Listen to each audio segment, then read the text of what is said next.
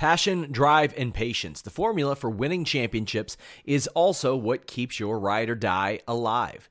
eBay Motors has everything you need to maintain your vehicle and level it up to peak performance. Superchargers, roof racks, exhaust kits, LED headlights, and more. Whether you're into speed, power, or style, eBay Motors has you covered. With over 122 million parts for your number one ride or die, you'll always find exactly what you're looking for. And with eBay Guaranteed Fit, your part is guaranteed to fit your ride every time or your money back. Because with eBay Motors, you're burning rubber, not cash. With all the parts you'll need at the prices you want, it's easy to make your car the MVP and bring home huge wins. Keep your ride or die alive at ebaymotors.com. Eligible items only. Exclusions apply.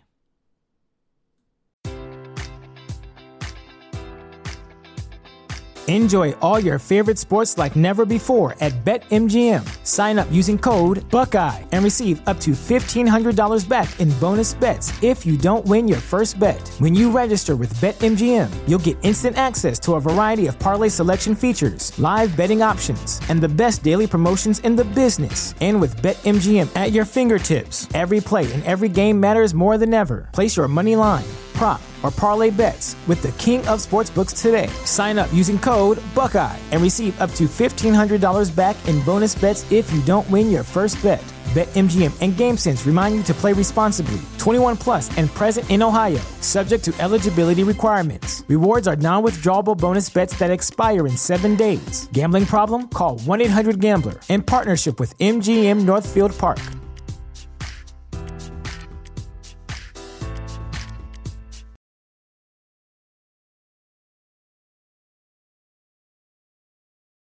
It's The List and your boy with Jimmy Van and Sean Ross Sapp.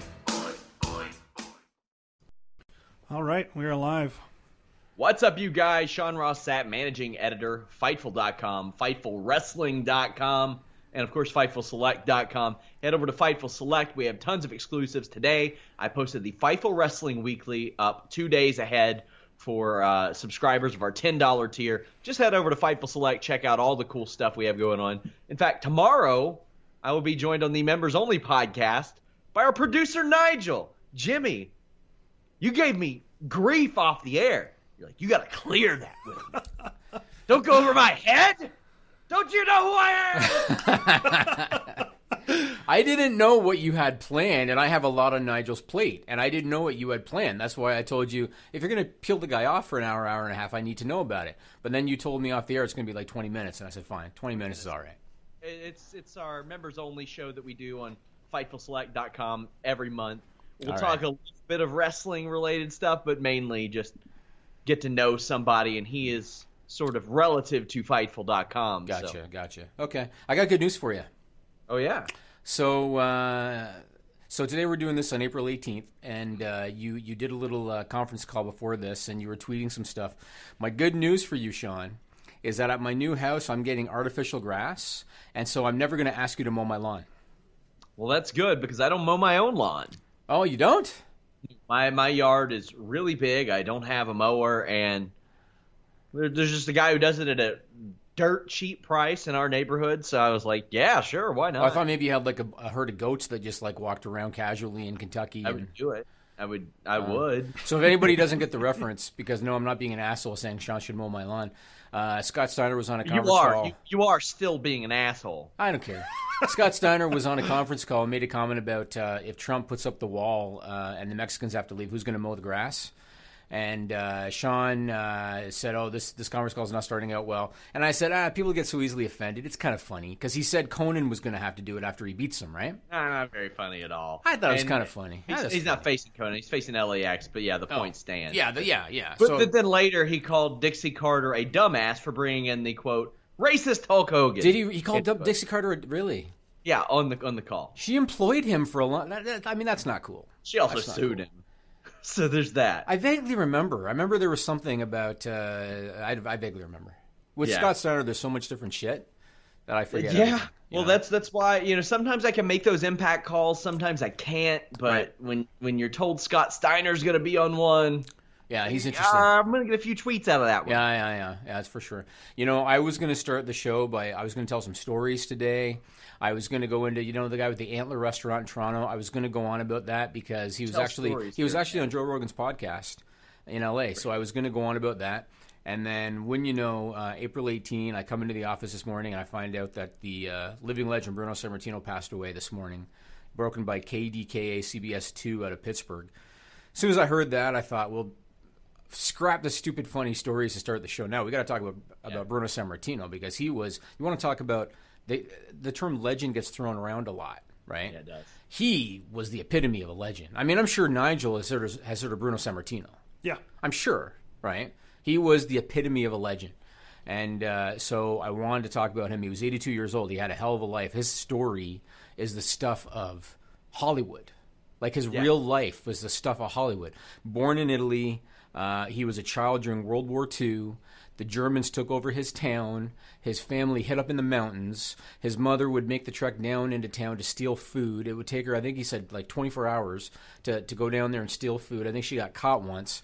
He lost some of his siblings. He got sick himself, didn't think he was going to make it. His father immigrated to the U.S. years before he did, so he didn't even know his father when he finally immigrated to the U.S., got into weights, became a power lifter, and of course one of the greatest wrestlers of all time. I was looking up his stats this morning. He held the title, the WWF title, for 11 years over 2 reigns. 11 years over 2 reigns. 4,000 days. And his first reign lasted 7.5 years. 2,803 days. I get it. It was a different time. Everybody's going to say, well, it was a different time. They didn't have TV every week. Fine. It was a different time. But the fact of the matter is, back then, more so than ever, ticket sales drove your business. They didn't have rights fees. They didn't have pay-per-view. They didn't have network subscriptions. If you didn't sell the ticket, you weren't the guy. And he sold out MSG every single week, every single month. He, I think, had the most sales than anybody. And my personal experience with Bruno Sammartino, because I got into wrestling around WrestleMania 1 in 85. By then, he was retired. And I remember WrestleMania 1 when he body slammed Johnny V at ringside. You remember that? And his son David was wrestling Brutus Beefcake.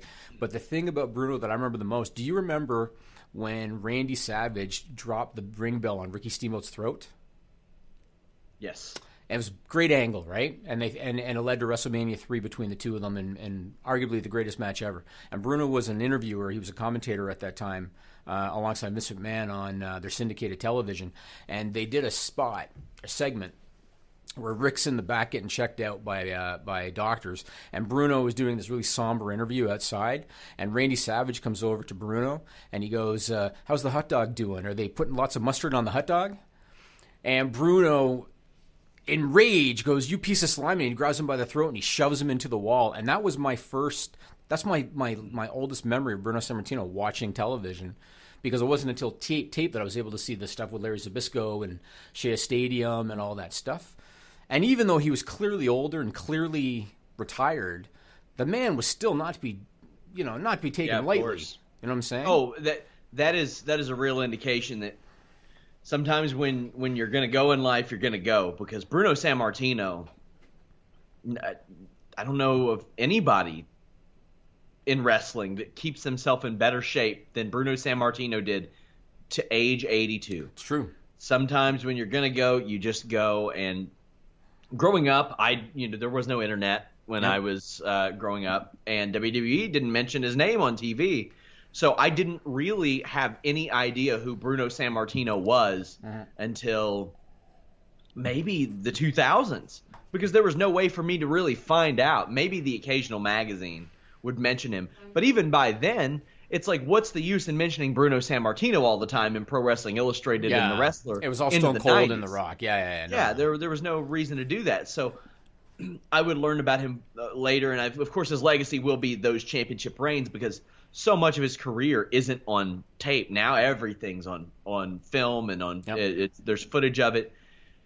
I get on any given week probably 10 messages, emails, Facebooks, whatever, about interactions with wrestlers and former wrestlers. And this has happened for years. I've probably had about 12 to maybe 24 about Bruno Sammartino, and all are glowing, positive interactions with this man. you always hear about how he went to bat for other people who deserved it too, that were below him. You are not. I don't want to say below him. He didn't see anybody as below him, and that's kind of what I'm getting at, is that he would always do for others. And even though that he was the driving force behind so much of this, he would often step up for other people. And I'm glad that WWE and he were able to come to terms and get him in the Hall of Fame and support him with a statue and put him in a video game even. Like, that needed to happen, and I'm glad they did make it happen. And it's a credit to Triple H, and I know I put over Triple H a fair bit on this podcast because he deserves it in certain respects. Triple H mended that fence, and if it was left to Vince Jr., Vince Jr. wouldn't have even tried because he thought, it's a lost cause. And Hunter understood the value of having him in the Hall of Fame because he was the last really big name from that era that wasn't in. And it's great that he was able to get in there. There's two things about Bruno for anybody that's not familiar with his past that puts over what Sean's talking about in terms of him going to bat for people. Larry Zbyszko is a great story. Yeah. Larry Zbyszko was from Pittsburgh, just like Bruno, and he was in, I think his last year of high school, and a massive Bruno Sammartino fan because Bruno was still on top at that time. And Bruno, imagine this happening today, Sean. Bruno is at home in Pittsburgh. Zbyszko, a high school senior, goes to his house and says, I want to learn to become a pro wrestler. That would never happen today. If somebody just strolls over to Roman Reigns' house or something, or John Cena's house, it's not going to happen. And Bruno said, tell you what, go to college, come back. And he went to college, and he came back, and Bruno trained him. And Bruno got him into the WWF. And not only did he get him into the WWF, he put him in that program with himself. Made him, yes. And he didn't have to do that. And then you think about Bruno's son, David. And I've heard that in recent years they were estranged, and I really hope that changed before he passed. Me too. Bruno went back into wrestling because of David. And he was retired, and Vince was pushing him because Bruno wanted a spot for David on the card in the WWF, and Vince was pushing to get him back in the ring, and Bruno didn't want to do it, and he did it for his kid. And, he was you don't hear anything but good things about Bruno. One thing about him, too, is have you ever read his autobiography? I haven't. Came out in 1990, and I've read it. Bruno was so old school, and he was so protective of the business that if you read his autobiography, he actually claimed in the autobiography that he was never told the match before. He was never told the outcome of a match before a match. He claimed. Yeah, he hung on to that. He claimed he was never told the outcome of a match beforehand, which you know is not true. He also claimed he never bladed, which is also not true.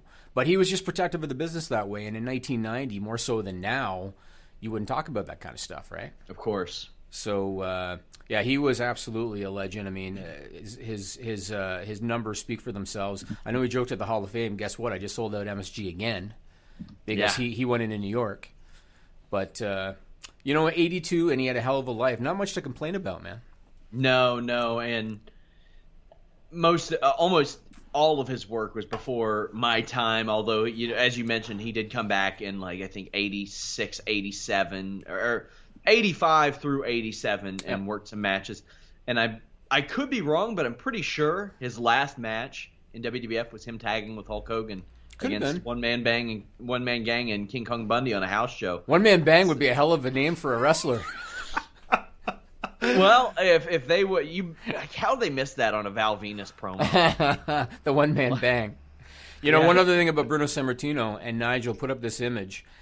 Some people may know this, some may not. Bruno Sammartino is the namesake for Bruno Mars, who is the famous musician now. And Bruno Mars has told the story about how his dad was a wrestling fan, and when Bruno Mars was a baby, his dad thought he looked like Bruno Sammartino and called him Bruno. Boy, that didn't work out. Well, the name stuck, though. I mean, the looking like Bruno Sammartino. Yeah, I know. No. He's 5'1". Yeah, he looks kind of like a troll doll, sort of. But the name stuck, and they met. The image that Nigel put up, Bruno Sammartino got to meet Bruno Mars in Pittsburgh when Bruno Mars was there on tour, and so that was great. I think that was only within the last few years that they met.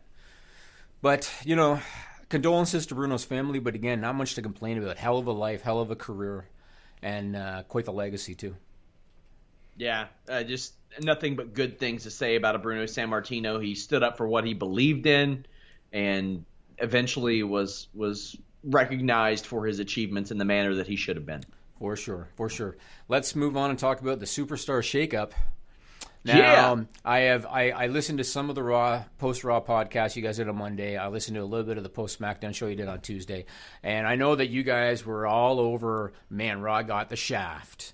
And SmackDown is the better of the two Go ahead. shows. Tell me why you're wrong. No, I'm not saying you're wrong. What I am going to do, once we'll go over the lineups a little bit, what I am going to do is I'm going to explain to you my take on why things played out the way they did. That's what I'm going to tell you. Vince McMahon is in charge. That's a big part of it. Yes. That's a big part of it. And there are certain reasons why I think things happened the way they did.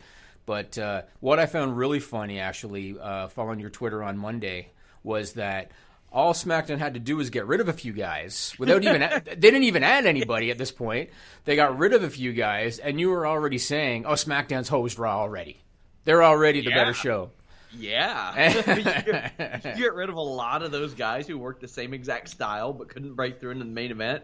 I sure as hell. So Raw got from SmackDown Jinder Mahal, the Riot Squad, which is Ruby Riott, Liv Morgan, Sarah Logan, Kevin Owens, and Sami Zayn, which is probably the highlight of the whole pickup that they got.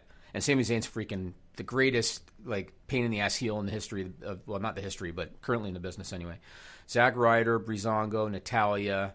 That thing with Ronda, let's just not even go into it. Dolph Ziggler, Drew McIntyre debuted alongside Dolph Ziggler, I assume to be like his Diesel. That's kind of the expectation. Mojo Rawley, Baron Corbin, and boy, I could go on about how great he is for an hour. The Ascension, Mike Kanellis, Bobby Roode, and Chad Gable. So when you look at that lineup, not a lot of big star power there outside of Kevin Owens. Not much top of the card stuff there. Owens and Zayn are they're such a versatile act. They're great. They can do comedy. They can do serious. Yep. They can do babyface or heel if they want. Yep. They can do tag. They can do singles. Yep. They can do all kinds of things. Zack Ryder's going to do exactly what he's doing. Mojo's going to do probably exactly what he's doing. Baron Corbin, we know what Vince McMahon thinks of him. He thinks he can break through. Yep. Bobby Roode, we'll see what they think of him. Drew McIntyre is the wild card, and he made me instantly more interested in Dolph Ziggler than I had been in 5 years. So that's a thumbs up right there. The Riot Squad are the most pointless, stable, arguably in WWE history. I don't know why they were together. Yeah, nothing's ever been explained. The Singh brothers, I like them on Raw because they could double up and be on 205 Live, and maybe their tag division that they have on 205 Live as well, if you wanted to go that route. Mike Kanellis, all due respect to him, glad he overcame his issues. Don't know why he was hired to begin with. Chad Gable, Maria, that's why. Chad Gable, I'm interested to see what they do with him in whatever regard because he's got a lot of options. Uh-huh. And also, I like that makes Shelton Benjamin a singles on SmackDown. Otherwise, we got Natalya, who they want to run a program with Ronda Rousey with. I think that's a safe idea. Yeah. In the ring, it's a safe idea. It's a step down for Ronda. Immediate step down for Ronda. Yeah, but if she's really going to be around as much as they claim that she will, everything was going to be a step down because you can't make her champion immediately. And it's a mistake if she's there every week. It's a mistake. Because if she is a champion immediately, I think people are going to revolt. Otherwise, you have Breezango. They'll do the same thing they did. They got to win over the Bar, but that's because the Bar is leaving. Mm-hmm. And that was it. Wasn't Natalya a heel on SmackDown? Oh, she sure was. But listen. She had a ponytail on Raw, so she is clearly a babyface. Oh, that was the difference. Yes. She still got the stupid cat ears, even though she's like 37. Yes. And all of a sudden, she's smiling and she's Ronda's friend, so she's a good guy now. Yeah. WWE did get Authors of Pain and Ember Moon from NXT, though. Yeah. And those are big. Those are big ones. Yeah, for sure. Now, but if we're talking just Raw to SmackDown. Yeah. I was watching Raw with my wife because she watches with me a fair bit on Mondays, and little things. I always tell you about subtle little things. When Sami Zayn was going to the ring, and we know that Kevin Owens' music is kind of slow and methodical and whatever. Sami Zayn's going to the ring doing this to Kevin Owens' music, and my wife was howling. And my cousin just started watching wrestling recently and checks out our show sometimes. Yeah. And I asked him who some of his favorites were, and he pointed out Elias and Sami Zayn. He thinks Sami Zayn is the most hilarious guy. He is hilarious. He is. And Elias is, I love Elias too. Elias is awesome. Elias is great. Yeah, he is. So I moved to SmackDown from Raw.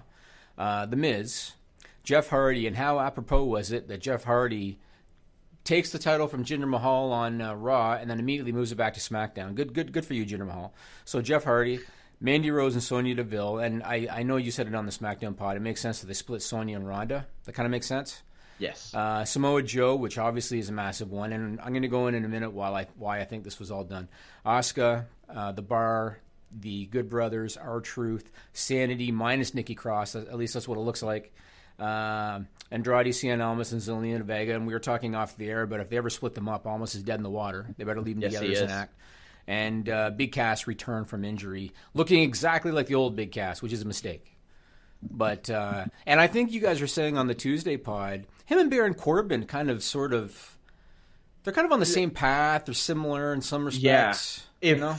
If Big Cass could work as well as Baron Corbin isn't like super worker or anything, but Baron Corbin has one hell of a finish that he has went out of his way to protect, and I respect that about him. Because he ain't doing that unless he's pinning somebody. Mm-hmm. That goes a long way because it looks really cool. If Corbin had that, or Cass had that, I think he could go far. Really, that gimmick that Baron Corbin had on Breaking Ground was great, where he liked skulls and snakes and shit, whatever the hell it was.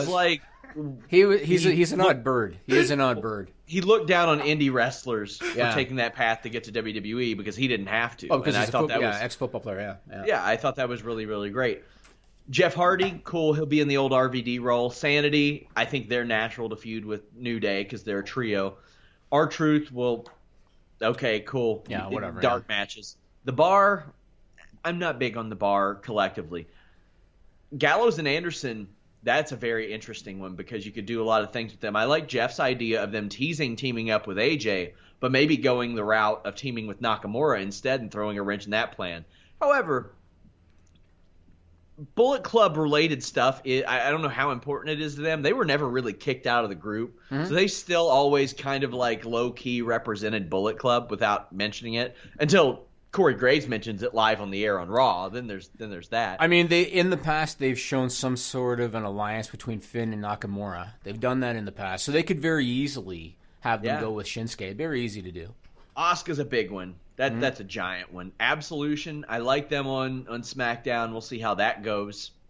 What else we got? Big Cass. I think Big Cass wrestling guys like AJ Styles and Daniel Bryan is going to be nothing but good for him. He should wrestle guys half his size. I kind of question if they're going to do with him what they're doing with Drew McIntyre, and if he's going to be the muscle for the Miz, because it makes sense, right? That's what Alex pitched. And the thing is, if they're using Daniel Bryan just to get over Big Cass, that's okay to an extent, but you have a special once-in-a-generation level over guy that they have already rendered into almost just a guy in Daniel Bryan a couple weeks after his return. Mm-hmm. Samoa Joe, that's just giant. Mm-hmm. My God, that's huge. He's going to be great on SmackDown. And he's got a proven track record of being able to work with Nakamura, AJ Styles, and Daniel Bryan in the past.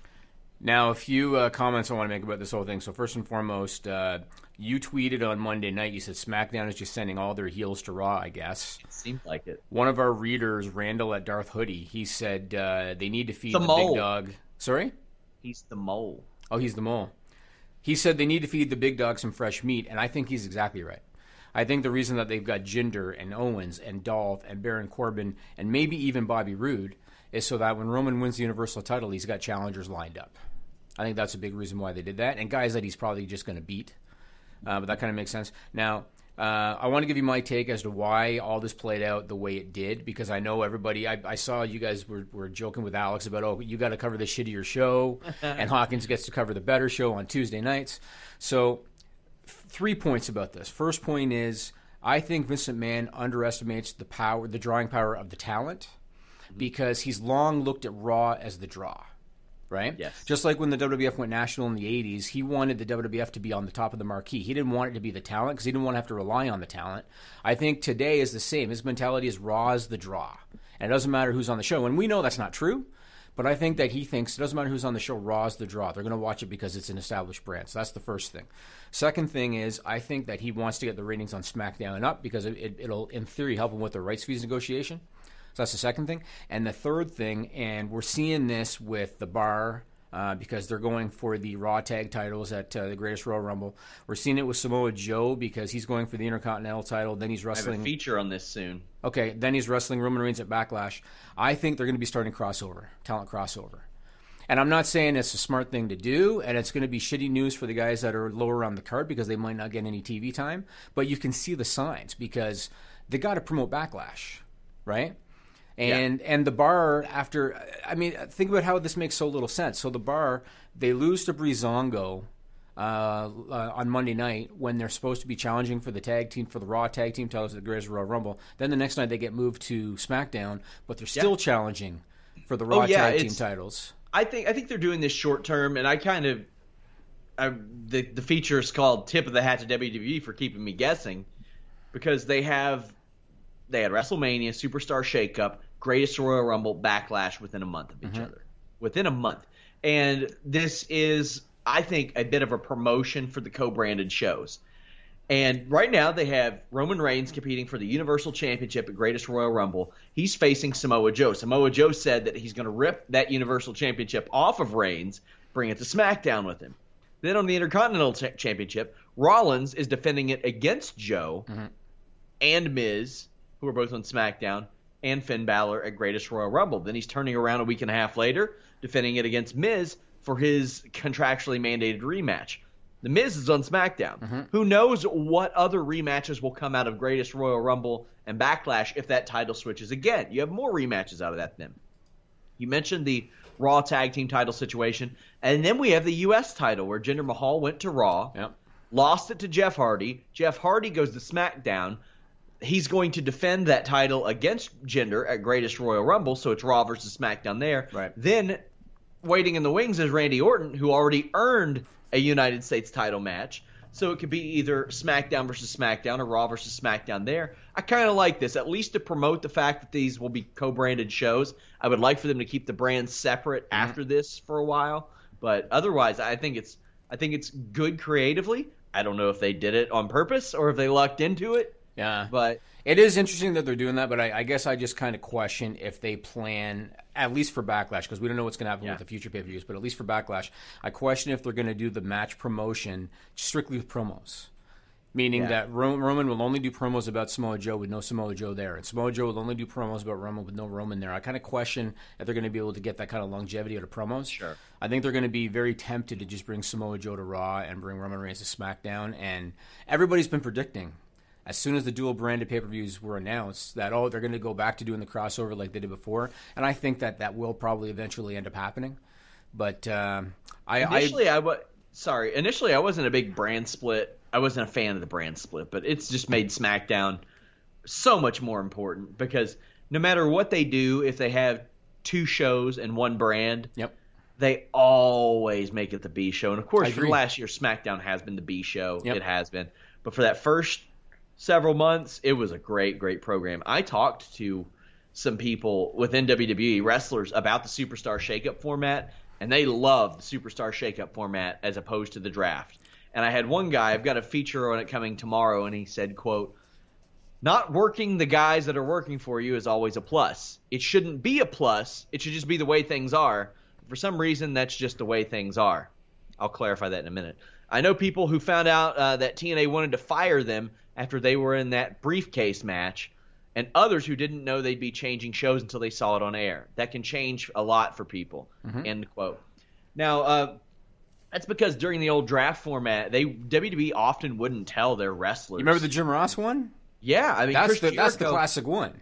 Chris Jericho told a story where they told him, he didn't get drafted on the show. He got drafted on the internet afterwards, and he had to make the next town. Right. He was like, I don't have time to sit in front of a computer and refresh WWE.com. Right. And they wouldn't tell him and wouldn't know. The people are, even though it is short notice sometimes, they are told and they find out before we find out at home. Right.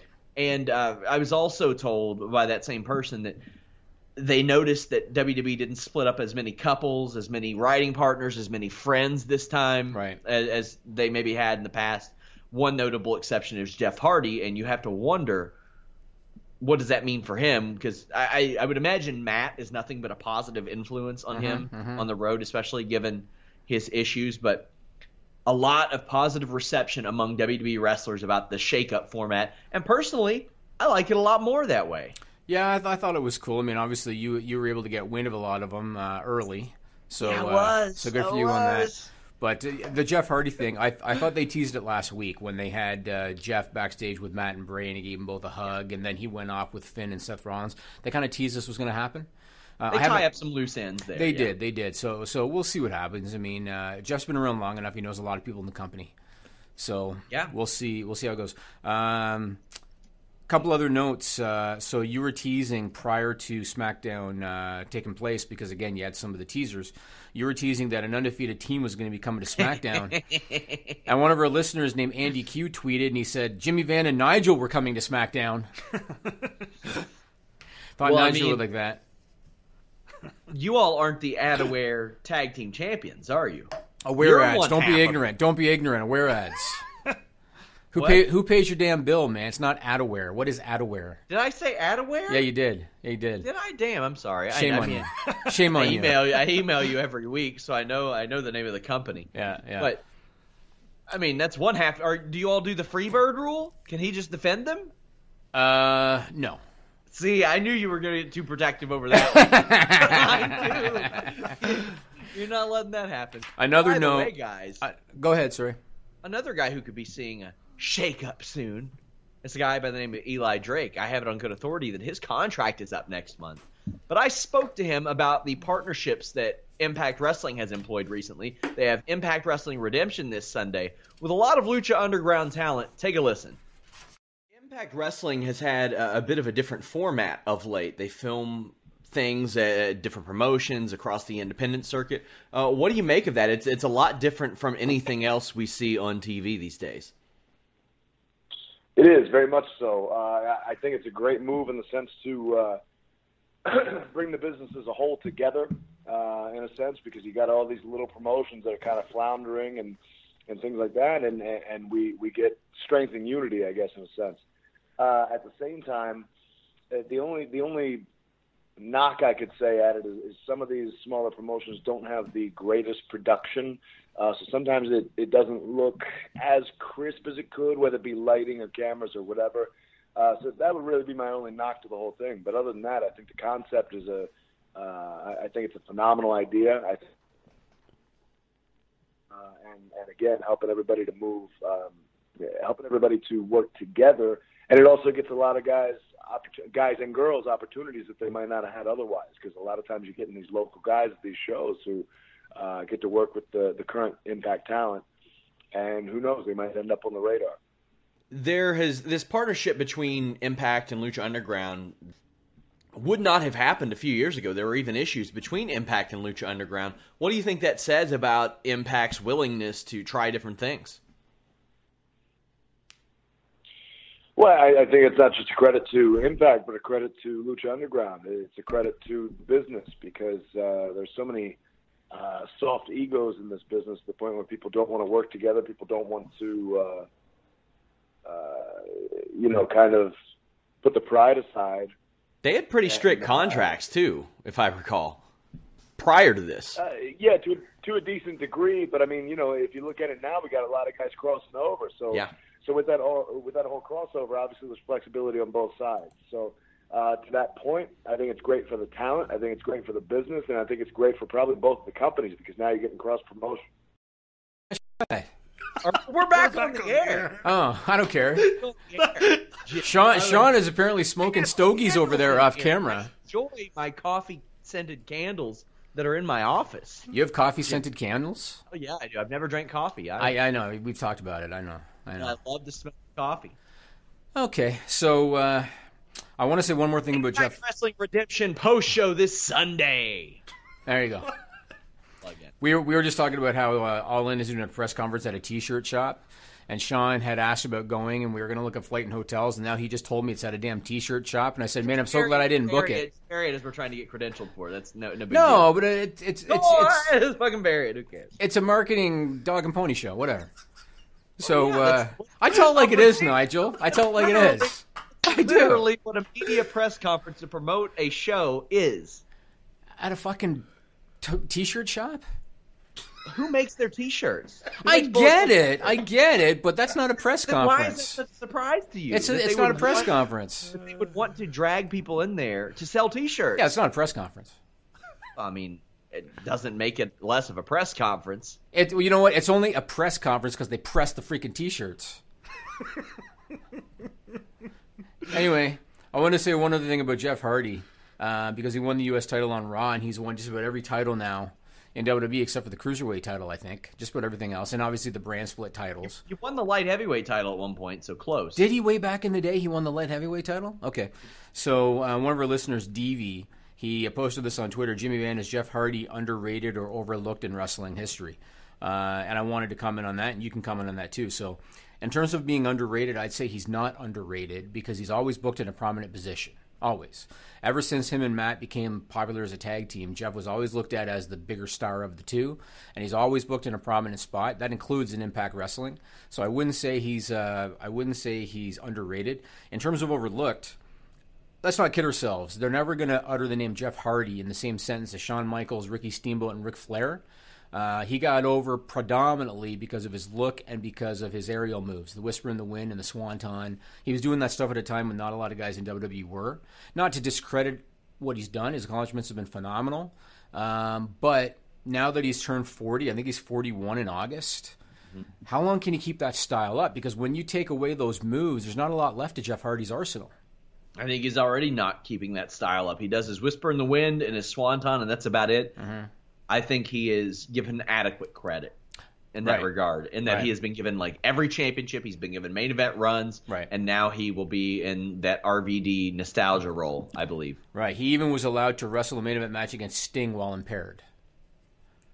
So can you believe that they let that go on? It was really bad, and didn't trot anybody else out there for a main event afterwards. Yeah, it was really bad. Now Nigel hasn't seen this, so have you ever heard of a wrestler called Sting?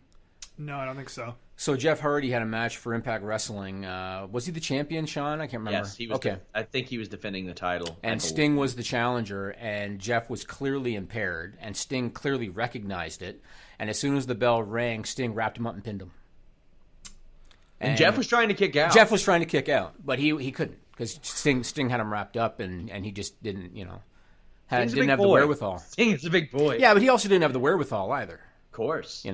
And it was an embarrassing moment for TNA, and it was the main event of a pay-per-view. Yeah. And they didn't even do anything else, and the crowd was chanting bullshit, and Sting said, "Yeah, it sure is." Yeah, it was bad.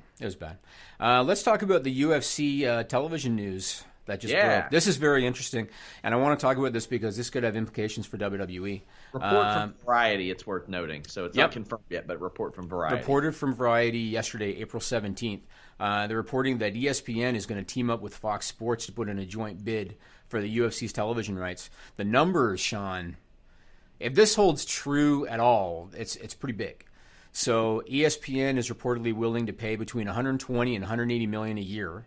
Fox is willing to pay a little more than $200 million a year. So combined, the UFC could earn as much as $380 to $400 million a year on a new deal. They're currently making $120 million.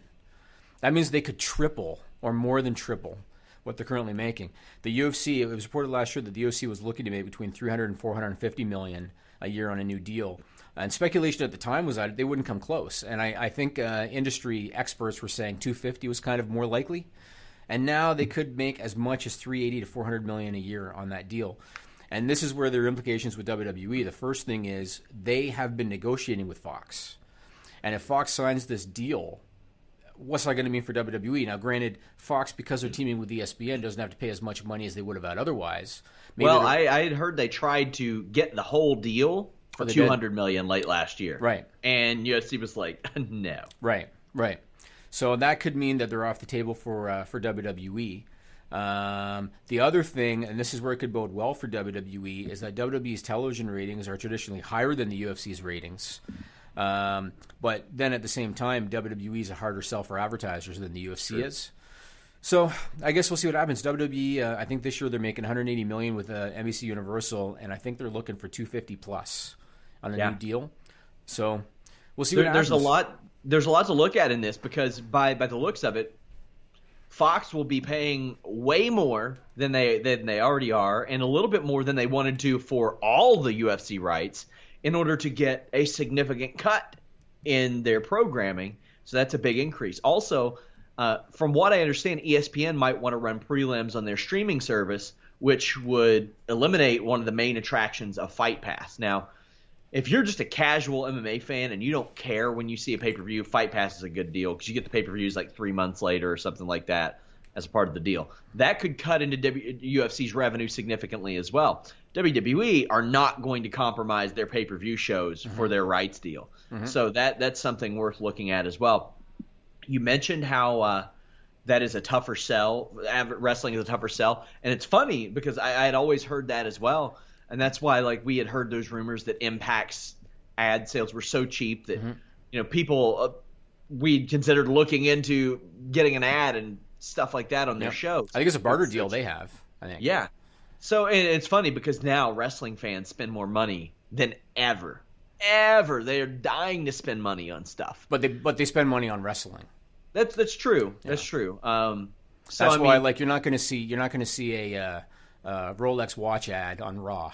Yeah, soccer does a fraction of WWE rate. Yep. Soccer would kill for WWE's ratings, but their ad rates are higher than WWE's. Yep. Golf is the same. Golf is the same. Yeah. So it's going to be very, very interesting, and ESPN and Fox splitting up the rights. That will also be interesting for UFC because it is a clear down period for UFC. The the viewership last weekend was trash. I saw some guy who used to work full time in wrestling media or MMA media joking that MMA media were going to lose their jobs. That's prick behavior. That's terrible, thinking that people are going to lose it. But right now, UFC has no big stars. Yeah. Will GSP come back? I don't know. Yep. Who knows when Conor McGregor will fight? Will John Jones ever be back? Ronda Rousey's gone. Daniel Cormier is their biggest star right now. The fact that Brock Lesnar is probably going to get offered a UFC heavyweight title shot is embarrassing. Yeah. And it's probably going to happen. He's probably going to get offered the winner of Miocic-Cormier. And it's because they have so limited options right now as far as drawing power. Do you think that consumer confusion may be part of UFC's deal? Because, Fox Sports 1, Fox Sports 2, Fuel, Versus, Facebook, Fight Pass. They've had prelims on YouTube. They've had them on Spike. They've had them on a dozen different channels, like Ion or some crap a while back. They never stay on the same network. For a while, it was just Spike and nowhere else. And I honestly think the problem is, number one, saturation, because you can literally flip the channels any day and find an MMA fight. It seems. Thank you for saying saturation and not oversaturation, which is a goddamn redundant thing to say, and it's what people always say. Why do people say that? All the time about MMA. Oversaturation. I'm like, bro, do you not understand the point of the word saturation? Yeah. Well, saturation is part of the problem. The other part of the problem, and this is my opinion, the other part of the problem, aside from the obvious, which is there are no characters, nobody understands the entertainment aspect anymore, all of that obvious stuff. The other part of the problem is because of the culture of MMA, the fighters all look the same now. And when you're flipping around, you'll see two guys in the ring. One probably has a shaved head, and they both probably are covered in tattoos. And if you're a casual fan flipping around, you don't know if that's Conor McGregor or who the hell that is, because they all look the same. The name in the bottom of the corner. No, but it doesn't matter. If the casual viewers, dude, they all look exactly the same.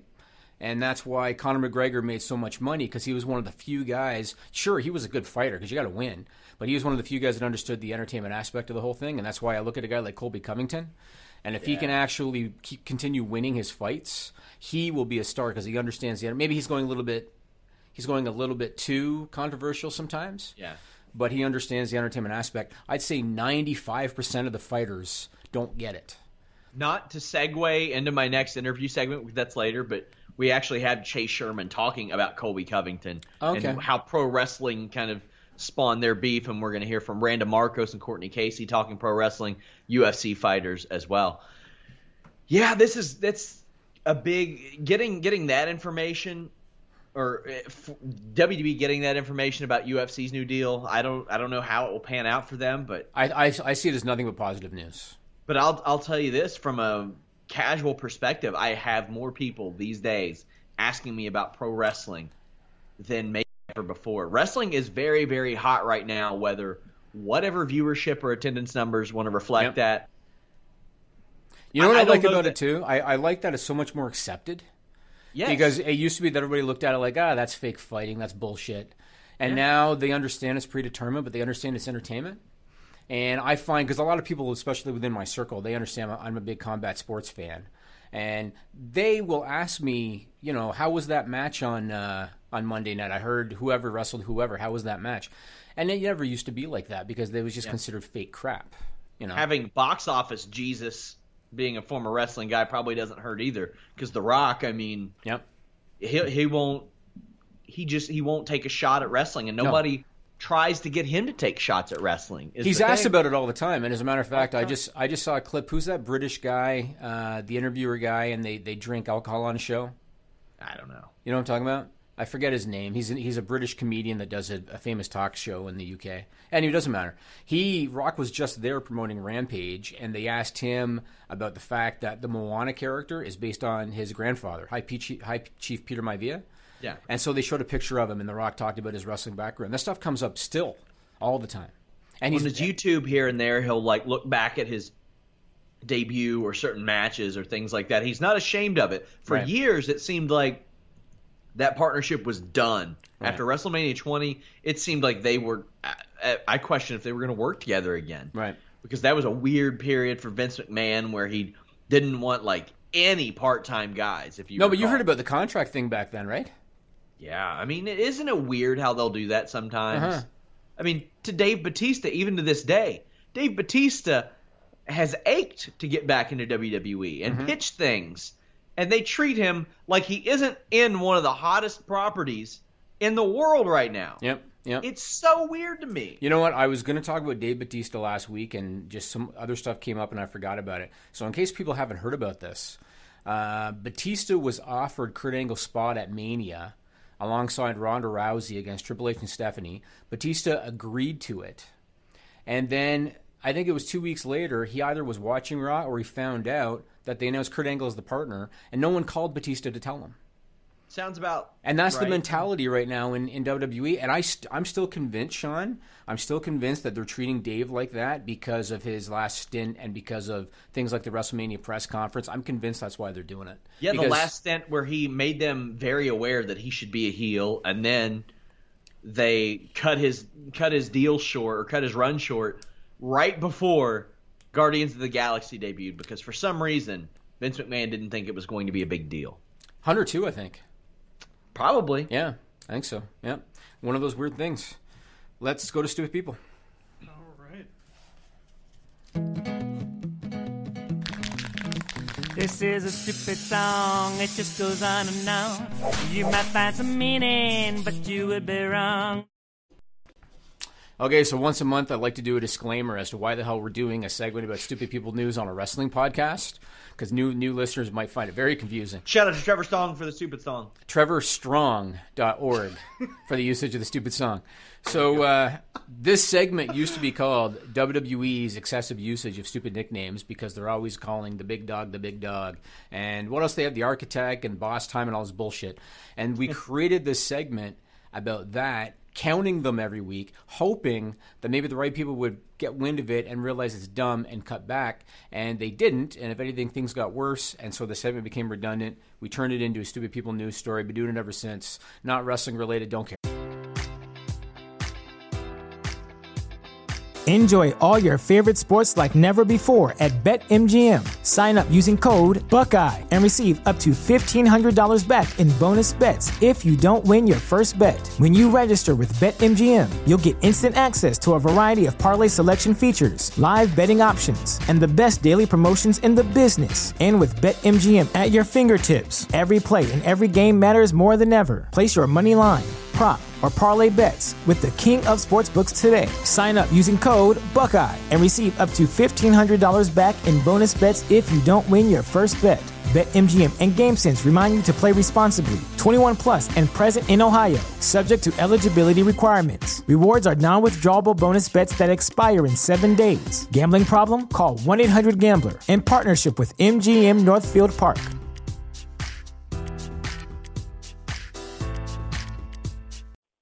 You have one unheard message. Hi, I was calling Current, the influencer marketing platform, but I think I just got redirected to a bunch of people listening to a podcast. Well, anyways, I was calling Current because I was told they could help get my brand set up on TikTok Shop, and even build out an affiliate program of content creators promoting my brand, and even have those content creators go on live streams and promote my product there. Wow. I could really use Current. I also heard that the brands they work with are making millions in sales. I guess I'll just go to their website at current.tech. That's basically it. Correct. So this first one, now we have, I should note, so usually we do 3. I got 4 this time because we have a listener edition. And also, anybody that's a Fightful Select member, after this podcast, go to FightfulSelect.com. We have Stupid People Extended for members, so check that out. So this first one, this is from listener Andrew Monahan sent this, and it was originally posted on Twitter by a guy named Chris Rickett, and the tag that Chris Rickett used was, for any aspiring journalists wondering if they can affect real change. Okay? Put up the first, do you have them side by side, or are they two different ones? I can put them side by side, yeah. Okay, so the UK Metro, Sean, they did a story. The subject line of the story was, couples anger at being told they can't buy meat pies before 9 a.m. at Morrison's. All right? So there was an old couple that was pissed off that they couldn't buy meat pies, which is like, kind of a British thing, at a grocery store before 9 a.m., and they were so pissed off about it that they actually went to the media. And the media actually wrote a story about how this old couple can't buy meat pies before 9 a.m. Now, the reason that this Chris Rickett guy said, for any aspiring journalists wondering if they can affect real change, thanks to that story, all right, the Metro a few days later posted another story, and the subject line for that one was, victory for pie couple as Morrison's vows to sell meat pies from 7 a.m. Do you remember when Randy Orton was in that movie, That's What I Am? A WWE Vaguely. movie. He was a teacher or something. No. He was a parent, and Okay. he had like one line in the movie, and they showed it over and over again in the trailer, and it was him going, "I'll go to the papers if I have to." And that was it. That's what they did. Right. Because they wanted you to go think the that he's in the papers, whole movie. and they did. Yeah. So that was interesting. So proof that journalism works. They got their meat pies before 9 a.m. Hey. Congratulations to, and I love the term. How was a meat pie constructed? So in the picture, they're holding them, and it looks like a pastry, but it's got meat in it. I mean, I'm a big fan of shepherd's pie. I love me some shepherd's pie. That's Yeah, one no, of my this is actually like a pastry. pastry that you can hold in your hand. You ever had like there's a few different ones. There's like sausage rolls. There's like, But if you look at the picture, it looks like an actual pastry. oh yeah, there's Like definitely a real those. actual pastry that they're holding. Oh, those look like Cornish pasties. Oh, well, there you go. You know your shit, don't you? My mom's from England. Okay. That's probably what it is. Pasties? Cornish pasties. Yeah. Okay. They're really good, actually. That's good. So this first Stupid People news story, moving on to I guess the real stuff. This was reported by CNN on April 16th, and this is interesting. Do you remember, Sean, I think it was a year ago, Apple got in shit because they had an iOS update that slowed down older smartphones, right? And they claimed that they were doing it to save the battery life, when in reality, they were doing it because they wanted you to buy a new phone. Yep. And that's why they did it. So kind of along those lines, T-Mobile, who's your provider in the U.S.? I have Verizon. Okay. T-Mobile has agreed to pay a $40 million fine that was levied by the FCC. And you know why they got fined? Why's that? They created a fake ring. A fake ring. Yeah, what they did was if you were in an area with poor cell service, and T-Mobile's your carrier and you've got poor service, and you're trying to reach somebody and they can't get the call through because they got shitty service, they would create a ring on your phone to make you think that the person's not picking up. They wanted you to think the service is fine, they're not picking up the phone. And it was a fake ring. And somehow the FCC got wind of it, and they got fined $40 million.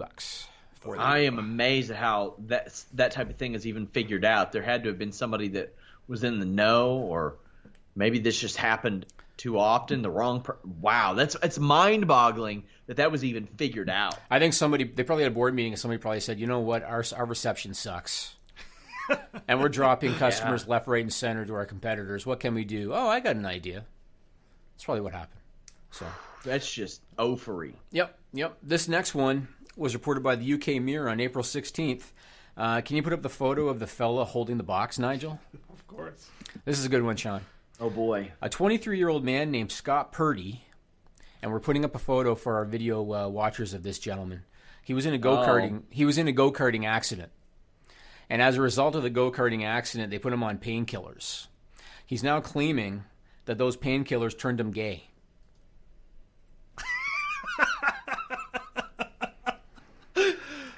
He claims that he used to be and these are his words, he used to be a hot-blooded heterosexual who enjoyed dating women, but now he only wants male attention.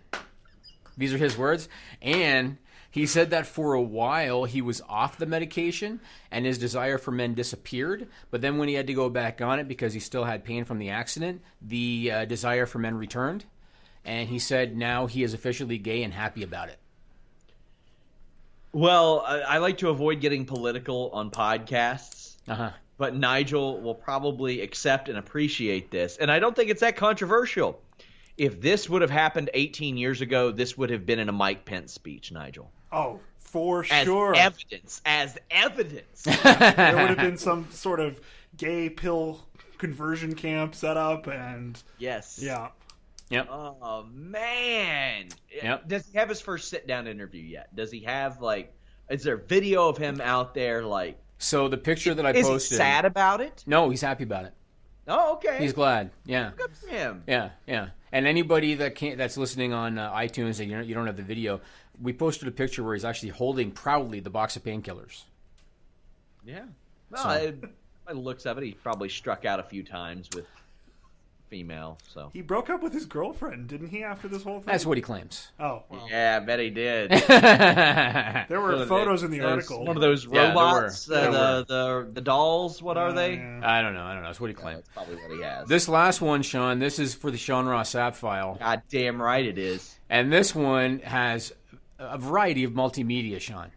This one, and it was reported by originally the New York Post. And later by the local.se, which is a Swedish news publication. So there is a Swedish street artist named Carolina Falkholt.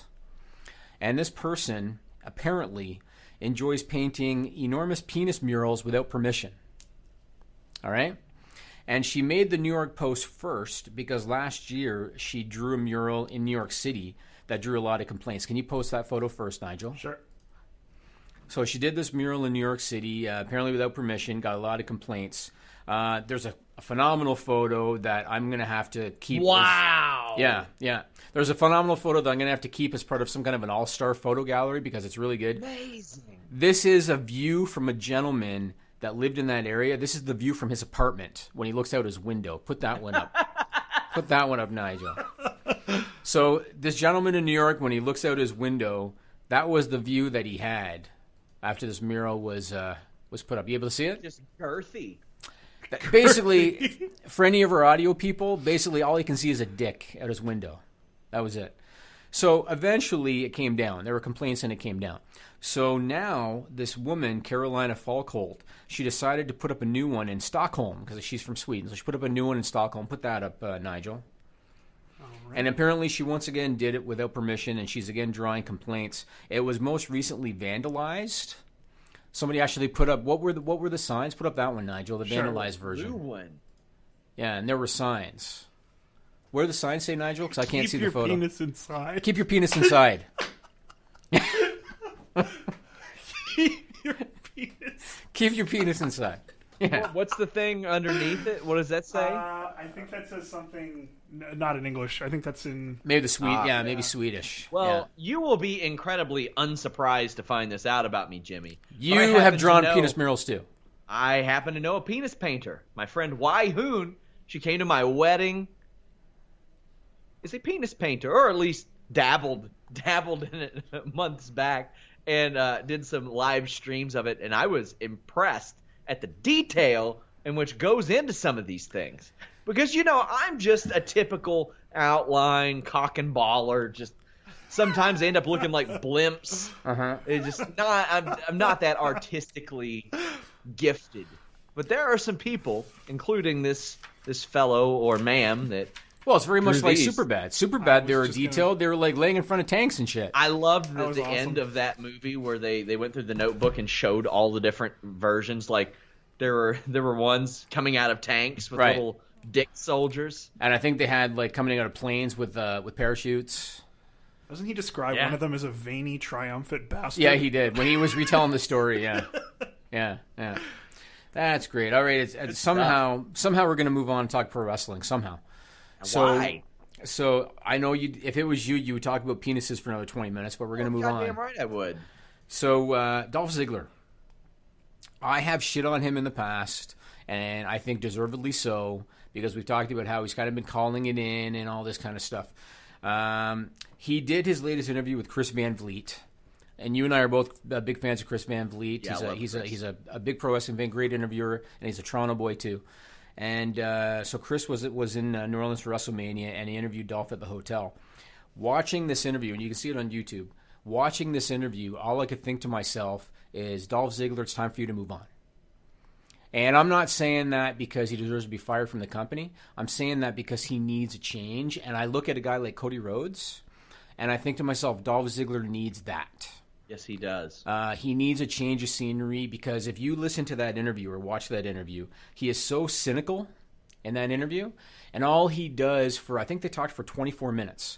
All he does is talk about how much he loses, and all he does is talk about, my U.S. title reign, I left it in the ring, and the Royal Rumble, I was only in for 90 seconds, and all he does is jokingly, cynically bitch about the way he's booked. And as an employer, Sean, I'm not going to lie, as an employer, I watch that video and I think, I don't want you, I don't need you. Yeah. So I pointed out whenever. Okay, I'll put it like this. I think I had mentioned this to Nigel off the air. Before I visited Toronto, I think I'd asked for a raise. I've not asked for one since. Here we go. Because when I went there, I'm just saying I'm gonna. I saw a really positive environment and people who wanted to work for you. And that said a lot to me. And I was like, okay, there's a reason why these people who have to actually deal with Jimmy every single day, for some reason, like it. Dolph Ziggler seems like he would rather be anywhere but WWE. But for the last 3 years, since I've been covering pro wrestling full time, almost every other month, there's some like Dolph Ziggler contract, contract, coming up, re-signing, not re-signing, what's he going to do, where's he going to go, he's left, he's switching brands, he's doing this. If you don't want, I understand the importance of getting paid, it is very important. Dolph Ziggler would do just fine on the independent circuit. But the thing is, if you listen to that interview, he went on and on about his other endeavors. He talked about, I'm doing a movie with my brother, and I'm doing some comedy stuff, and I'm doing this and doing this. And again, between him claiming he's doing all this other stuff and him kind of jokingly talking about, his booking, again, why is he there? They don't need him. Unhappiness to me is not worth an amount of money. It would take an extreme amount, maybe $1.5 million. And you know what else he said? And I couldn't help but just kind of shake my head. You know what he said? He said the last time they were in New Orleans for WrestleMania, he tried to go down to the French Quarter to have a beer. These are his words. He said, I felt like the Beatles getting off the plane because of the attention he got from the people. Yeah. He said, I felt like the Beatles getting off the plane. And I heard him say that, and I was like, just get the fuck out. Like, go do the Indies, go to Japan, do something to get your head on right so that you can enjoy it again. Because even though he said in the interview countless times, I love what I do and I've been wrestling since I was a kid and I love it, you're not coming off like you love it. Not at all. Not in his promos, not in his interviews, not anything like that in the last 5 years. Forever has he seemed like he's really enjoyed it. No, and he hasn't. Of course he did back when that big push was going on. Yeah. But not since then. And like I said, to me, you can get some good offers in this world. If you're not going to be happy, then that's a big negative. Yeah. I think he needs to go away for a couple of years. I mean, I understand the draw of working for WWE. Obviously, it comes with a certain level of celebrity and perks and stuff like that. And he's probably thinking too, I'm going to have to grind it out if I go to the Indies, because it is a hustle in the Indies. Mm-hmm. But I think it's time for him to give it a shot because he needs to get his head on straight. I'm sure it is hard to walk away from that exposure and from that regular check and not having to hustle or anything like that. But Cody Rhodes has proven that if you want it bad enough, because Cody was kind of at his position. Yeah. And if you want it bad enough. Now, I will say this, and this is not a knock on Cody Rhodes, but Cody Rhodes was incredibly fortunate because if it hadn't been for the alliance with the Bullet Club, if it hadn't been for getting into New Japan and Ring of Honor, he would not be anywhere near where he's at right now. And there are 100 other guys just like Cody Rhodes, with all due respect to him. There are 100 guys just like him who are not having that level of success because they weren't able to hook up with the Young Bucks and Kenny Omega and Hangman Page and all that. Once he made the move, it fell into place for him. I put a tweet out, I think yesterday, that said, "Overwhelming happiness came to me when I pursued what I wanted to do." Cody Rhodes pursued what he wanted to do, and the rest of that stuff fell into place. And I think it was because of his optimism and his ambition that helped him do that. Right. I don't doubt that Dolph Ziggler can do that. I've been a real cynical dickhead. When I first started working for you, I was. He's not kidding, Nigel. I was. He's not kidding. I'm sorry, did you say when you first started working for me? Yeah, when I first started working for you. So things have changed? Is that what you're saying? Of course. I'm a pleasant person now. So we should move on. Let's talk about... I have friends who paint dicks! Maybe that's where the cynicism comes from. Oh, no, that's where the overwhelming happiness comes from. The overwhelming... That's what I should have said. Now. That's what I should have said. So, Rusev is back on in the Undertaker match at the Greatest Royal Rumble. So first he was in, then they put Jericho in instead, and it was thought they did it because Rusev made a couple of comments. I think he said, "Bury me softly, brother," on Twitter, and I think he was interviewed by like TMZ, and he made a comment about Undertaker, whatever. So they put Jericho in instead. Jericho was doing interviews talking about wrestling the Undertaker. Now Rusev is back in the match at the Greatest Royal Rumble, the casket match. According to Dave Meltzer, the changes were made simply because Vince McMahon woke up one morning and changed his mind. Yeah, he's not being fired. He's not in trouble. There's nothing like that. But he changed his mind twice. Yeah, I've reached out to the company. I've reached out to the weird inquiries address that Rusev had on his Instagram briefly. No response there, but did hear back from WWE. He's not being fired. He's not been fired. He's not in trouble, anything like that. Isn't it concerning, Sean? Let me ask you, isn't it concerning when you are a public company and you are about to sign the biggest television rights fees contract in your history, probably for close to double what they're getting now, and the decision maker is a geriatric that wakes up and changes his mind? Is that not concerning? It's very concerning. That's freaking concerning, man. It's very concerning. Also, do you think it's a coincidence how often Lana and Rusev are on TMZ? I mean, they live in L.A. Nashville. Clearly, they live in Nashville. Oh, do they live in Nashville? They are big Predators fans. More coincidental. Because they seem to know every time Lana leaves her house. Oh, I've never noticed. Lana goes to Whole Foods. And do they really? I had no idea. Oh, really? All the time. I mean, Lana was an actress first, Ryan Satin right? how they sniff that stuff out. I'm sure they get leads and stuff. Yeah, they absolutely Of course they get leads. Of course. Like the time Darren Young's waiting by an escalator. Oh, hey, Darren Young, random question. Do you think a gay wrestler would ever fit in WWE? He's like, well, yeah, because I'm gay. Well, okay, yeah, I'm sure they just caught Darren Young there and asked him that one question. Right. It's all, I mean, we've talked about this in the past. This is how the Kardashians make most of their money. Yeah. Is by calling the paparazzi to say, we're coming in on this flight at LAX at 3 p.m. That's how they do it, man. Jimmy, let me ask you a question. Do you think a podcast host could ever wear a dark blue polo on the Listen You Boy? Do you think that would ever work out? A dark blue polo. Yeah. This isn't really dark blue. It's kind of, well, I guess it kind of sort of is dark blue. Breaking news, Fightful.com. You can get more goodies like this at FightfulSelect.com. That was your segue to the plug? That was it? Of course, I give That's them the hot best news you could like come this up all with? the time. Hot news, nonstop. Is that a shot at the Sports Illustrated guy? Is that what that was? No. No? That was bad, though. That was bad. That makes me... Okay, so I don't like to tear people down and stuff, but that was real No, we bad. can mention it. So the guy from Sports Illustrated... He's been putting out bad news for 6 months. I know. The guy from Sports Illustrated, and I'm paraphrasing, but the guy from Sports Illustrated said, breaking news, the Greatest Royal Rumble is going to be a Royal Rumble. That's basically what he tweeted. They're going to be separate entrances. Yeah. And I go, huh? And he'd put on there, well, I thought they would start off with 20 and then do 30 entrances. That'd be so stupid. It doesn't make any sense. Why would you assume that? Yeah, it doesn't make any sense. It's dumb. Okay, so let's move on. So So, Greatest Royal Rumble, it's continuing to take shape. So we talked about how the Bar is going to wrestle Matt Hardy and Bray Wyatt for the Raw titles. The Bar is now on SmackDown.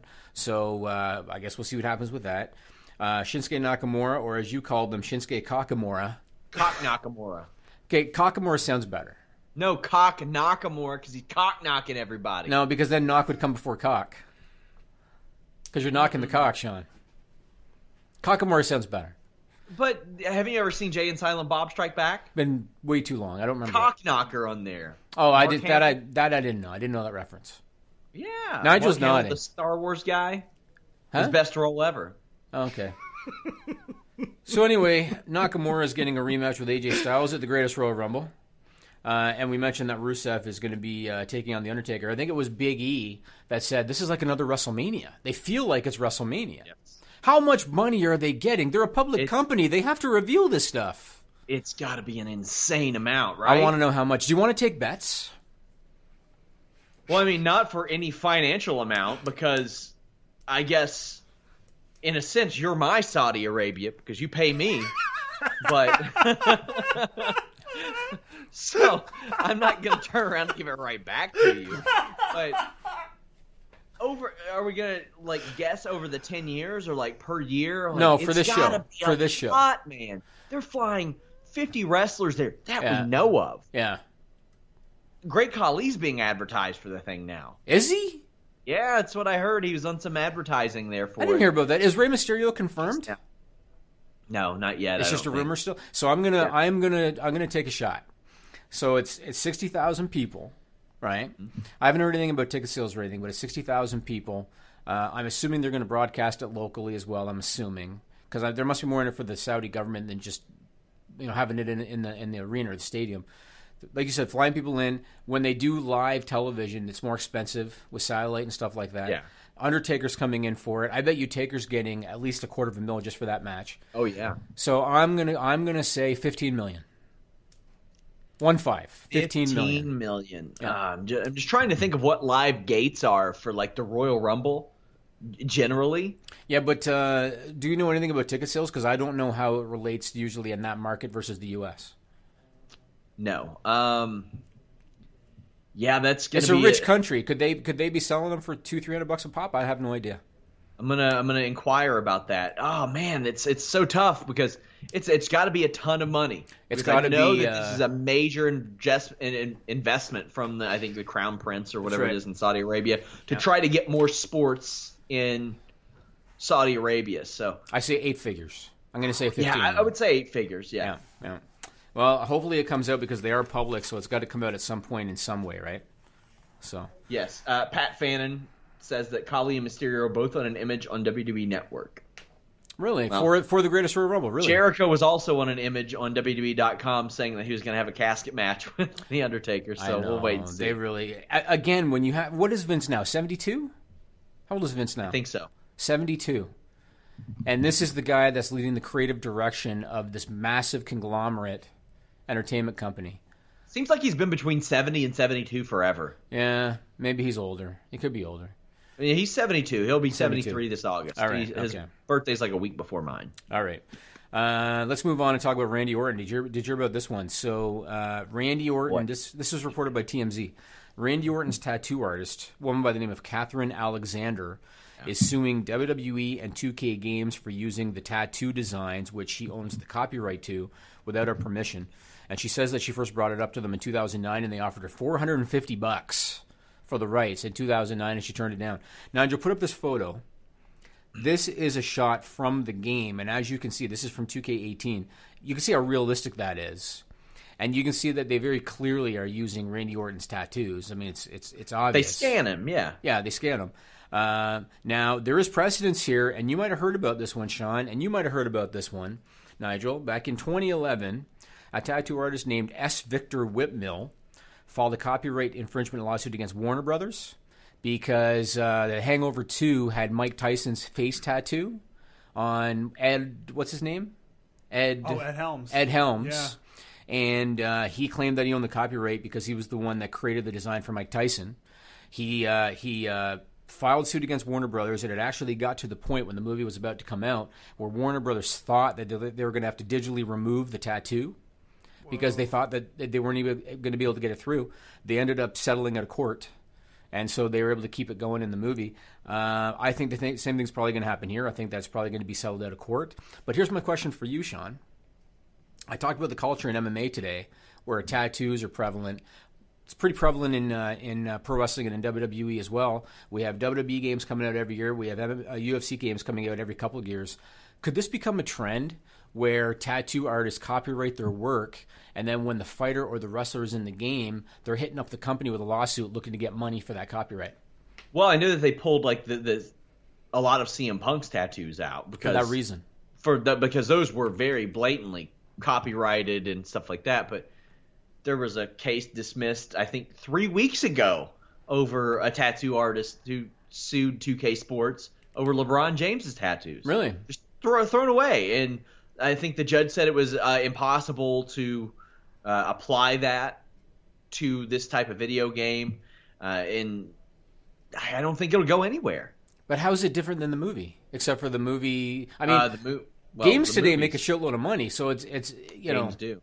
Yeah, so it's not like you can say, well, it's a blockbuster movie versus a game. Games make a lot of money. So I'm curious what the difference is. It's going to be a tough one. And, I mean, to me, I think the person who pays for the goddamn tattoo should have the rights. And, see, I guess this is where I'm out of the no, Nigel. I don't have any tattoos. I'm out of the no. I thought the person getting the tattoo came up with the concept for the tattoo. I didn't realize that the tattoo artist is coming up with the designs and copywriting them. That was all kind of new to me. Here's where it might be different. I'm just going out on a limb here. With the Randy Orton thing and the thing that Sean just mentioned with LeBron James, those are cases where the tattoo is actually on the person.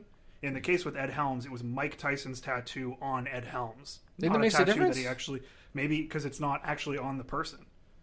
Maybe. That's one small hair to split, but maybe that makes a difference. Well, listen, I know a lot of really respectable penis artists out there who have copyright protected work, and I will support them. I don't know, but I guess we'll see what happens. I was going to talk about this one earlier, and I forgot, and I just happened to notice it on my sheet, so I guess I might as well talk about it now. One of your favorites is launching a new weekly podcast, and where is he? Buddy back here, Mr. James Ellsworth. How does he call that the duh cast instead of the hog cast? Are they really calling it that? Yeah, it's called the duh cast? Come on, Dennis. Come on, James. Call it the hog cast. They're calling it the duh cast? Yeah. Why? I mean, because he said duh a lot on WWE TV. But that's stupid. Nobody knows that. That's not a catchphrase. I mean, it was his deal. I don't know. Anything else to add to this? No. Well, I want to ask your thoughts on it because apparently the co-host has been trying to work with us. You're telling me he wants to work with us? God, put it out there on the air. No, yeah, who cares? Whatever. About some partnership related stuff and inquired. Sean hates it when I talk about stuff on the air, and I don't care, Nigel. Fucking I don't care on the site that I run. No, I like to do this on purpose. I like to throw it at you, man. I like to throw it at you. How you could help us and asked what we're looking for on our podcast network before. Is Ellsworth familiar with the fact that I have a... He has to be. Yeah, I mean, I tweeted it to him. He not? I tweeted it to him. There have been too many coincidences over the last 18 months, 16 months for me to think, because either there's just no way that he's not. Know. Yeah. I mean, maybe he does. I'm not going to say he watches or anything. Yeah, no. Well, he might. Do you think he got the intergender title idea from me? Or the ya boy from me? Or the... Does he say ya boy? Used to all the time. Really? I didn't know that. But maybe it could be a coincidence. Yeah, maybe. Yeah. Interesting. Okay. Well, I thought I'd bring that up. We'll see what happens. Well, I'll see what happens after this clip that I've been trying to segue to for the last 5 goddamn minutes of UFC stars talking pro wrestling. Here you go. We saw that Ronda Rousey has left the UFC to go to professional wrestling. What are your thoughts on that as a fellow fighter?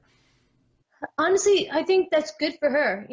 She left. I think that she was really devastated with the way things happened in MMA, and she's got another way to still continue doing what she loves, and that's WWE. So I think that's awesome for her. Would we ever see Quiet Storm make the transition to pro wrestling? Because you've already got the gimmick with the red hair and the nickname and everything. Well, when I win the title and I defend it a few times, maybe I'll think about it. Interesting. Okay, so the door's open potentially. Okay. I would definitely not say no to that offer. Okay. What about did you watch it growing up? Like, were you a fan at all when you moved to Canada? Yeah, for a short period of time, I did watch it. I watched like the old school WWE, and it was like Rikishi and those people. That's when I used to watch it for a short period of time, and then I stopped watching it. Okay, yeah, the Attitude Era. It seems like I was the same way. I used to watch the Attitude Era, which was like The Rock and Stone Cold Steve Austin and all that, and then I lost interest. I think like a lot of people, it's crazy how that worked. Yeah, when you start doing MMA, you realize how real MMA is and how staged that stuff is, and it's like it kind of gets boring after a while. I don't know. Yeah, but no. It's better to punch people in the face for real. Am I right? Yeah, see people bleed and tap out, and I find it more interesting. But I know you're not looking past your opponent here, but I'm sure you want to get a quick turnaround or something like that. If you come out healthy and everything, are you looking to get in there right away, or do you want to take some time, or are you just going to kind of see how the fight goes? I'm always ready to go. Just really focus on this one. But if something comes up afterwards, if I come out clean, like I said, like I'm ready to go. I tell them right after the fight, put me in. If you need a short notice or you need someone to step up and take some fights, I'm always ready to go. So hopefully I come out, good out of this fight, and I can get another fight in before the end of the year. I'd like to get 2 because I fought so late last year. So I'd like to get 2 in this year for sure. If not 3. Excellent. Big news right now, obviously, is Ronda Rousey leaving the UFC and going to professional wrestling. What are your thoughts on that? Is that something you're kind of paying attention to, or you're just like, whatever? Yeah, whatever. I mean, good for her. She's do what you got to do. I know I obviously following her for such a long time in MMA, like you could tell, like she was really into wrestling, and the kind of group of girls she hung out with were all kind of into that. So I think it's a good transition for her. I think she has, the marketability over there, and, I definitely think it's a good choice. Excellent. Pro wrestling, I take it, did you never watch it growing up? Or you not a fan? I watched it here and there. Not really like a super fan, but I watched it. Yeah. So I posted a video, like a little wrestling video, and it was like really, really bad, like choreographed wrestling, you know what I mean? And it said grown men watch this, and then it went viral because all like I didn't realize there was such a big WWE and wrestling following, and it went viral. And I guess Colby is a fan of that, and he retweeted it and said, "Oh, look, Chase Sherman woke up from getting knocked out again," and then it kind of just went from there. So. But, yeah, nothing's happened since, he's got his big fight coming up, and I'm not really worried about him. He's a piece of shit, so. And we're back. You got the mug today. Did you go get the mug? You went to get it? That's nice. So how many of my mugs that I paid for have you taken and given away and are using now and stuff? This is the only one. It's the only one? It's the only one. Your wife doesn't have a Fightful mug too, or no? She will if you sign off on it, but... how many have you broke?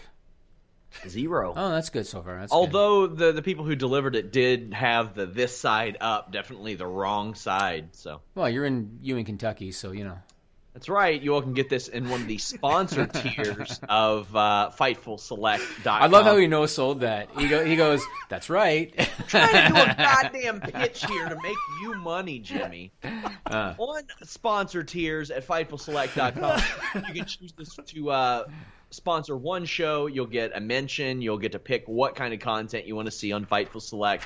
Also, we have even higher sponsor tiers where you can sponsor a month or 6-month blocks of Fightful podcast programming and even be flown out to Toronto. The real big high roller package gets you 6 months of sponsored ads on Fightful.com podcast, a trip to Toronto, and most importantly, the Jeff Jarrett laser engraved guitar. Where is it? I don't see it.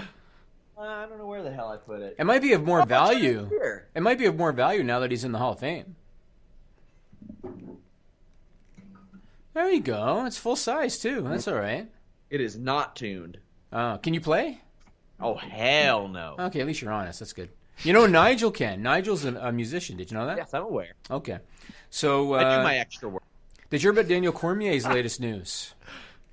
Which bit of news? So Ariel Helwani reported yesterday, which would have been April 17th, that Daniel Cormier has accepted the position of head wrestling coach at the Gilroy High School in Northern California. That's the area that he lives with his family. And he's going to earn $0 for that job. He's giving his salary to his assistant coaches. To assistant coaches. And I heard about that news. Now, anybody that's a wrestling fan and you're not an MMA fan, Cormier was an Olympic wrestler for the U.S. before going into MMA, and he's currently the UFC light heavyweight champion. Now, whether you're a fan of Daniel Cormier or not, as a fighter or as a commentator, from where I sit, he's just a quality guy. Like I just think Daniel Cormier is just a quality human being. And how many guys would have done that? Not only is he, because he's a busy guy, you know, very busy, Fox busy too. Yeah, and not only is he giving his time to this high school, but he's going to do it for free. Like, shout out to him. That's just a quality. Said that he would consider doing some pro wrestling commentary in the future too, and I think he is outstanding as an MMA commentator. Or at least early on, he did call the end of fights a little too early last weekend, but there you go. Good for him. I want your opinion on this one. Nigel put up the booty image. Sure. Oh, and I want Sean. I just want your opinion on this. So there was speculation that the New Day was going to split up as part of the Superstar shakeup.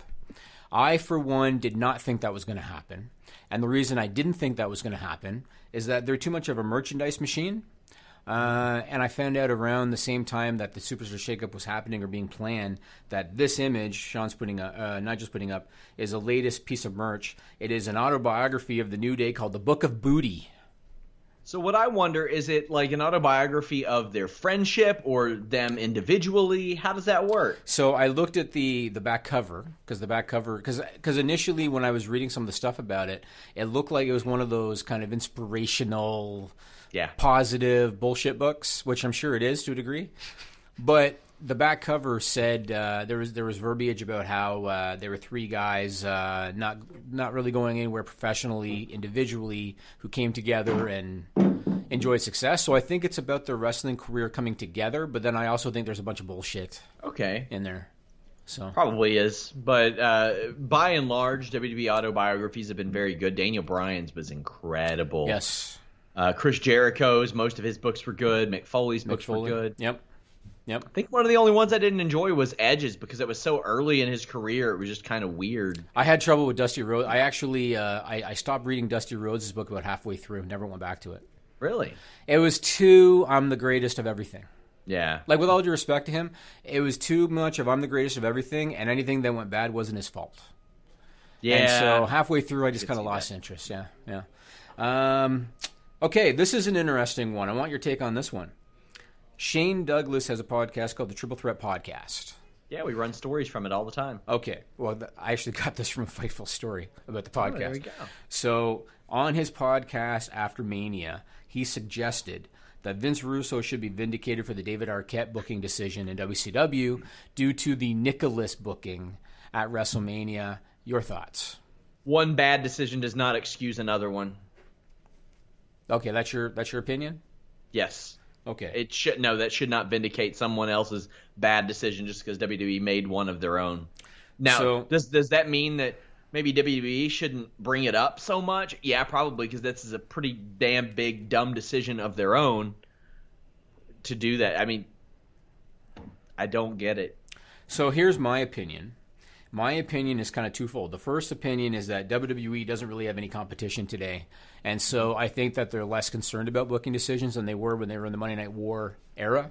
That's number one. Number two, I feel like, because I think you'll agree with me on this because we've vented about it. I think that fans have become so desensitized by shit booking and by shit creative decision-making over the years that when they do something like bring in a 10-year-old to be one of the tag team champions, we don't act like, oh my God, this is how could they? Our reaction is, that was stupid. Our reaction is like, well, of course they're doing it to sell some merch, because that's, instead of relying on the quality of your program to sell the product, it's let's do something like this. It's dumb. It was a bad idea. It was a dumb idea. Nicholas got over for a hot minute. Good for him. It was I dumb. don't care. It was bad. It was the shits. So the show's almost over. So what you always do at the end of the show every week is you always say to me, so Jimmy, what do you got going on this week? You always ask me about that, right? Yep. So this week, I'm going to ask you, do you think there's any possibility that you, on your own dime, could find your way to Ontario, Canada this Saturday, April 21st? Think there's any possibility that could happen? Yeah, there's a possibility, sure. Okay. So although depending on how much snow is on the ground right now. No, it's good. It's good. We're above zero now. It's good. So the reason I asked, Nigel's going to put up this graphic. There is a delay, so Sean won't see it for a few seconds. The reason I'm asking is that this Saturday... Is it Vetura's birthday extravaganza? Happy birthday, Vetura! Yeah, not Saturday. Not Saturday. This Saturday, there is an event happening called Planet Cat. And it's being run by PetSmart, which is a pet retailer in Canada. I got an email because, I acquire things for my cat at PetSmart. So they're doing an event called Planet Cat. And when I saw this, I immediately thought of Sean Ross Sapp, and I immediately thought, I wonder if it's worth the drive for Sean Ross Sapp to come up here and go to Planet Cat. Well, I would definitely fly. I'm not much of a driver, but I'm he's tempted, Nigel. Did you see that? He's tempted. I'm not. I'm Planet actually Cat. very pumped about this UFC Atlantic City show that's coming up this Saturday. But I'm Who's not on going that there one? either. Kevin Lee, Edson Barboza. There's some good fights on there. It's a hell of a card. I hate to say this, man. There are so many shows now that even a good matchup, I'm not interested in it unless it's a big name because there's just so many Poirier shows. and Gaethje did trash numbers despite everybody knowing it was going to be one of the great fights. I like how you just glossed over Vetura's birthday like it wasn't. No, important. I said happy birthday to her already today. I did. I know. I'm just saying. Previously on this podcast, she has been concerned about how I talk to you. Yes, she and is. Here I am trying to give her some shine, and you're just who cares about Vettura? She did. She said, I can't believe you let Sean talk to you like that because you would never tolerate that. She did say that. Who maybe taught me the biggest part of that lesson about loyalty on that evening because she was real concerned that she had upset, I think you or Greg won. Yes, and she's still very loyal to me, very dedicated employee. So, but I made sure to let her know. Sean knows only during the podcast can he talk like that. Off the podcast, I'm going to take care of business. Told her that. That's true. That is true. It is for entertainment purposes only. But before we go, I wanted your opinion on some of these numbers. Of all the SmackDown Live clips yesterday, which are a pretty good gauge of individual interest, Jey Uso versus Harper clocked in at number 2 with 1.4 million. That's a shock to me. Rusev and Aiden English against Daniel Bryan and AJ Styles did 1 million. These are very good numbers for 4:30 p.m. the next day. The Bludgeon Brothers beat AJ Styles and Rusev and Daniel Bryan? Yeah, and Jeff Hardy got the most, 2.4 million. Jeff Hardy is going to crack 1 million with his Jeff Hardy or his Shelton Benjamin match as well. Asuka's going to crack 1 million. That's looking real good. Jeff Hardy doesn't surprise me. Yeah, Ronda Rousey on Raw, 4.6 million. Wow. Then we have the main event, 1.8 million. Ziggler and McIntyre, 1.2. That's a really, really strong number for something like that. Jinder Mahal, 1.3 million. And then his match against Jeff Hardy, 2.5 million. So it seems like a bit of a collaboration there. All the India traffic, they made about $1.25 on that. Yeah, maybe. Maybe. So let me ask it you would this, appear Sean. that the superstar shakeup, at least from an interest perspective, seems to have succeeded. Let me ask you this. So, you know how when Braun Strowman was being built and he was this indestructible monster and all that, and he got over and it's all fine and good. Do you think, because I look at the Bludgeon Brothers and all I see is the Wyatt family guys that they repackaged. That's what I see. And they're carrying around Thor hammers, which is dumb. That's what I see. Fair. Do you think that a lot of fans are actually looking at this as the Braun Strowman of tag teams that are like just cutting through everybody like a knife through butter? And do you think they're actually getting over? Oh, it's tough to say because people are familiar with them. But the thing is, as a tag team, they've always been booked pretty well, at least as a team.